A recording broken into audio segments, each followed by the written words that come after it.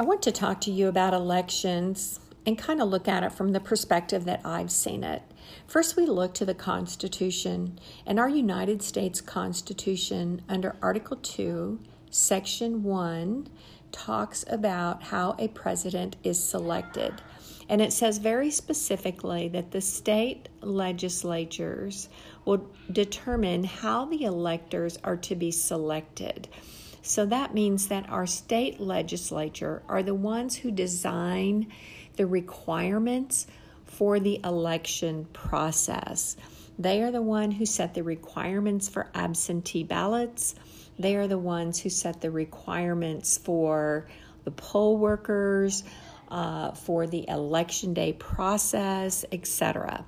So it is the state legislature that has to create the laws as to how they are going to affect a vote. And it also says that the electors cannot be a person who is holding an office of trust, which would include all legislators. Then in addition to the Constitution, there's the 12th Amendment. And the 12th Amendment has some very interesting language in it about getting the majority of the electors. It talks about if there's not a majority, what the alternatives are. And it does allow for Congress to vote on and select a president. But here's one thing you must be cautious of. The 12th Amendment says that 2/3 of the congressional seats must be present to create a forum to even have the vote. So in the United States, that would be, I believe I calculated 238 persons.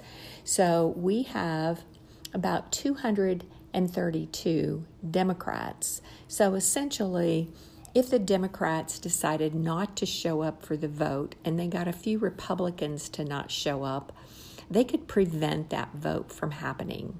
If they do show up, then each state gets one vote to select the president.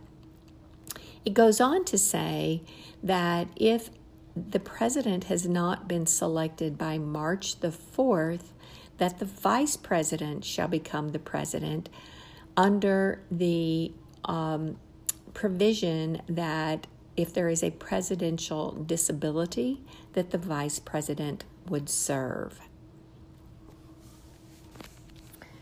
So let's take a look at some of the ways that voting can go wrong, because that seems to be where we are. There are, of course, issues with the data collection machines on a local, a regional, a state, and a national level. There are questions about legality of the votes. Are the persons voting citizens? Are they felons? Are they incompetent? Are they deceased? Have they presented sufficient identification? And are they even old enough? Because they have to be 18 to vote. There are 328 million Americans by the 2010 census, and it's consistent with the 2019 report.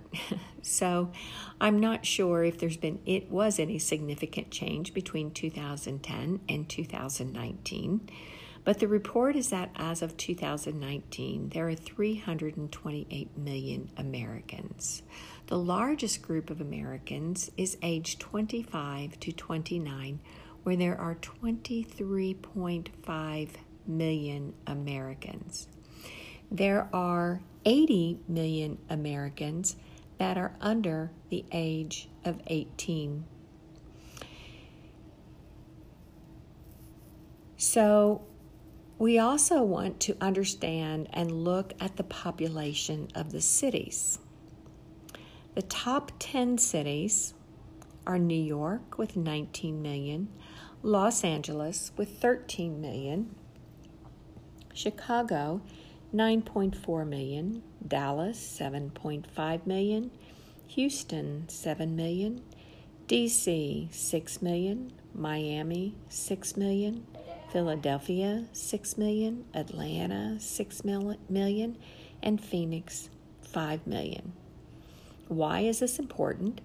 It is important because if you look at the presidential races and the number of counties that a presidential candidate succeeds in, you will find that in this particular race, the race of 2020, and consistent with the race of 2016, the Republican candidate Donald Trump received the majority of the counties by many, many fold.